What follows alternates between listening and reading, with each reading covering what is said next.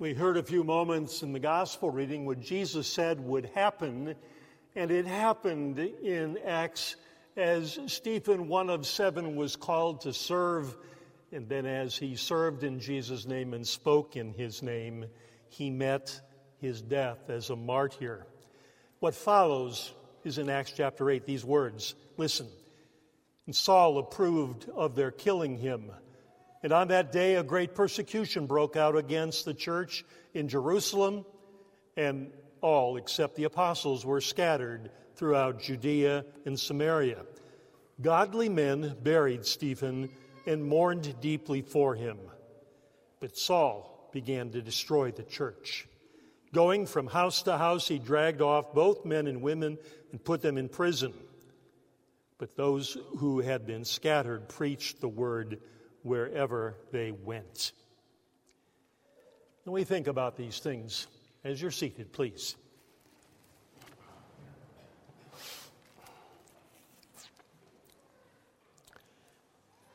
So I know how it goes, and so do you. When we come to worship, we expect to hear about Jesus. Jesus and his connection with us. How we had been separated from God because of our sin, and how Jesus bridged that gap and brought us back to God and began to restore us to the fullness of how God created us in the first place. And that's only right, Jesus the center, and that we speak about him, we learn about him in different ways to express what he did, how that connects with our life today. But then what? Well, that's what the book of Acts is about. And that's what the book of Acts of the Apostles teaches us. Once we have faith, then what? What happens? What do we do? How shall we go about life once faith is alive? Then begins the acts of the Holy Spirit to which we address ourselves. And we begin today with what you heard read a few moments ago, how in Acts chapter 7, one of those 7 who had been chosen to serve, remember, widows were being neglected in the daily distribution of food, and the apostles chose 7 men to supply that while they applied themselves to the preaching of God's word and to prayer. But among them, Stephen found himself, however, singled out, speaking and living his faith. He was called to account. He was confronted and he was persecuted. And as you heard part of what he said, you also heard that he died precisely because of Jesus and his life in him. And then the persecution spread. It spread, as chapter 8 told us. And everybody, every Christian that is, except for the 12, went here, there, everywhere as they left the holy city.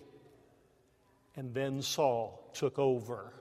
From outside the church, there were problems within in the distribution, but now the problems, the persecutions from the outside begin to center on God's people. Persecution. You know, I've wondered more than once, and maybe you have too, why do Christians get persecuted? Why did those who follow Jesus Christ get confronted and even worse, lose their lives? Stephen was the only one, wasn't the only one. I mean, Jesus' life was great. I mean, he reached out, he helped, he taught the way of God. He was a man of peace. Why persecute him or those who followed him? Well, perhaps it was because Jesus was in so many ways countercultural, that he went against the grain of how everybody thought and acted. And perhaps it was because Jesus, at so many turns, even with good news, upset the status quo, even and maybe even especially among those who believed in God in those days. Well, I think of that with persecution, but I'm not sure that many of us think about persecution today, either why or that it is happening at all. But we need to, because persecution is happening. And when we think about it, it seems distant, far away, and not close to home. But listen, it has happened from this point in Acts, even throughout all of history, even to this very day. Those who follow Jesus stand against opponents.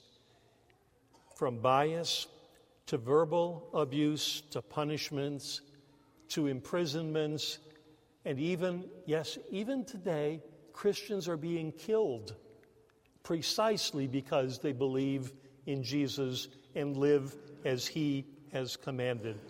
That's why Paul could write to Timothy in days past the days of Acts.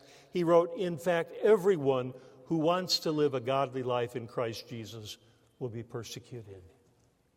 Everyone who wants to live a godly life in Christ.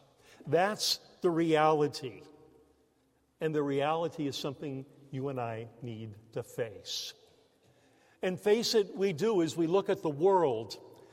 There's a map of the world here. And while there's a lot of particulars that I won't particularly go into, those shaded parts of our world where persecution is happening today, to one degree or another, from a little to a lot, from verbal confrontations even to the point that Christians are losing their life, martyrs for the Lord Jesus.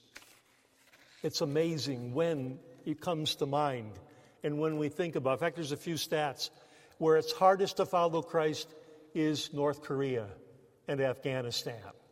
It's happening even far away. Countries where Christians face the most violence, Pakistan and Nigeria. Countries where most Christians are martyred. Catch this, Nigeria, 1,350 people. In Central African Republic, almost 1,000. 260 million Christians in the world experience high levels of persecution. We're not just talking a little confrontation here, we're talking high levels. 1 in 9 Christians experience those high levels. 1 in 9 across the world, even right now, today. I remember, although it's not today, back in 2004, I had a chance, an opportunity to go to China and to visit the mainland with a group of pastors with whom I was associated. And it was so different, not just the countryside, seeing the mountains and seeing the people work in the mountains and how they lived as being different, but how their faith was stifled. Oh, back then, you could come together in church. You could worship, and they did worship even with gusto. In fact, they sang for an hour before the church service started. But afterwards, by law, they weren't allowed to speak of their faith. The name of Jesus couldn't be spoken once they left the building. And as far as we were concerned, a government agent went with us each and every place we went to visit. And Christians had to be very careful. In fact, we were warned, be careful what you talk about even in the hotel room, because it may be bugged. It may be bugged. Books like Jesus Freaks and Voice of the Martyrs speak about this and bring it to awareness if we're having our eyes and ears opened. Have you heard of a Lutheran pastor by the name of Richard Wurmbrand? He was a Romanian Lutheran pastor. In more recent history, in the 1940s late and into the middle 1960s, he spent over 14 years in prison and tortured in prison. Why? Because of Jesus and his stand for him. Talking about what Jesus did, the good news of that, and speaking that faith in him and following him was incompatible with communism. He died eventually for Christ. Something in these persecutions that really stand as the largest human rights violations today. But it happened not only a while back, distantly and not so far back. It's going on today, too. You need to know if you don't already. For many years, the opposition almost wasn't there. I mean, our country, think of this, was founded on Christian principles as well as Judeo principles, principles of the Bible. And if there was any disagreement, if there was anything said or thought counter to that, it was mild. It didn't raise big problems, certainly not conflict, imprisonment, or taking of life. If someone disagreed, that was okay, fundamentally. But the persecution today, even close by, it's ramping up. It really is. But not to the point of death. People are not just being questioned for Christian faith, being stifled, penalized, informally and formally. And you know what? You don't have to have a persecution complex to recognize that. Do you know what I mean by a persecution complex? That is, looking around and thinking everybody's against you. There's other names for that too. But you don't have to have that relative to your faith to have your eyes open to it is happening as Christians are marginalized even among us, silenced, put down, laws that begin to go against what we stand for with Jesus. Not yet outright attack, but many people of faith are being attacked. We need to be faithful. And sometimes even when it's a little bit against Christ, it can go unnoticed among us. Or we can say, well, it's not really that big a deal. I don't believe it, but, it is what it is. Well, Peter, writing later in history of the New Testament, tells us not to be surprised. In chapter 3 of his letter, he wrote, "But even if you should suffer for what is right, you're blessed. Do not fear their threats. Do not be frightened. But in your hearts, reveal Christ as Lord. Always be prepared to give an answer to everyone who asks you to give the reason for the hope that you have. But do this with gentleness and with respect." Don't be surprised. And don't be afraid. One of the frequent echoes in Old and New Testament, one of the echoes from God himself through prophets and apostles and the rest is, don't be afraid, because I'm with you. Don't be afraid, because the Holy Spirit works within you. Be not afraid, but be prepared. Listen to what has been said, as we're not to be afraid and not to be surprised. Dear friends, do not be surprised at the fiery ordeal that has come upon you to test you as though something strange were happening to you. But rejoice inasmuch as you participate in the sufferings of Christ, so that you may be overjoyed when his glory is revealed. If you're insulted because of the name of Christ, you're blessed, for the Spirit of glory and of God rests on you. If you suffer, it should not be as a murderer or a thief or any other kind of criminal, or even as a meddler. However, if you suffer as a Christian, do not be ashamed, but praise God that you bear that name. Don't be surprised. Don't be afraid. Take a stand. These are the words of God that come to us, and come to us with encouragement and with promise of endurance and of power. This is a fundamental part of our faith, of following Jesus. You've heard it said before. I guess Alexander Hamilton said it, and even Peter Marshall, along with a lot of others. If you don't stand for something, you're going to fall for everything. Or more. We got a couple of cars at home, and one of them was leased because, it was such a good deal, couldn't pass it up. But that lease is now coming due, and we've got an issue, a moral issue that's before us. Because who produced that car stands for things that are not compatible with our faith. In fact, they go 180 degrees against our faith. And so we wonder, one car or two? Do we give money to buy it out? And that contributes to that company giving money to things we do not believe, that are oppositional to our faith. That dilemma is before us. Maybe similar ones are before you. But listen to what Jesus says. If anyone is ashamed of me and my words, the Son of Man will be ashamed of him when he comes in glory, the glory of the Father and the holy angels. What does that add up to? Take a stand for Jesus. Take a stand for what he stands for.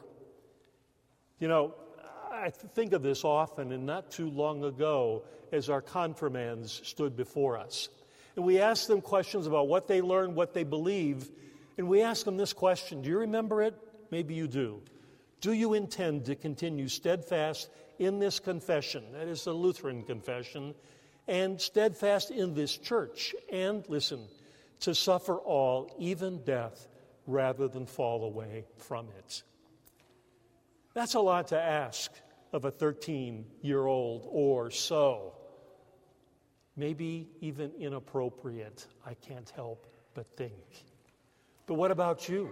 What about me as we have grown and continue to grow in faith and standing with and for Jesus? Are we ready to suffer everything, even death, for the sake of Jesus? Maybe we need to be asked, will we remain faithful to Jesus Christ? That's a lot to deal with in light of persecution, past, present, and what may yet come. A challenge to take a stand. So, why did you come to church today? Only you know. Only God knows. Maybe you came to be comforted. Maybe you came to be with your friends. Maybe you came to hear the old story of Jesus and what he did. And God bless you for that, because Jesus did what you and I couldn't do. He paid for what we did do. And he brought us back to God. But did you come to hear that and then to walk away comfortable, like all is well, and maybe even easy than ever before? The call today is difficult. It's tougher than that. This is what happened with the Acts of the Apostles in the early church. This is part of the acts of the Holy Spirit then and today, to take a stand. That matters. It really does. And as you think about your life and others as they witness it, and maybe remember it, what's your legacy living? What is your legacy as you leave? May it be this, that you and I, together and individually, have taken a stand for Christ. The world needs to see that. The world needs to hear that. So, as Peter concluded his first letter, I can conclude with you. The God of grace, all grace, who called you to his eternal glory in Christ, after you've suffered a little while, will himself restore you, make you strong, firm, and steadfast. To him be the power forever and ever. Amen.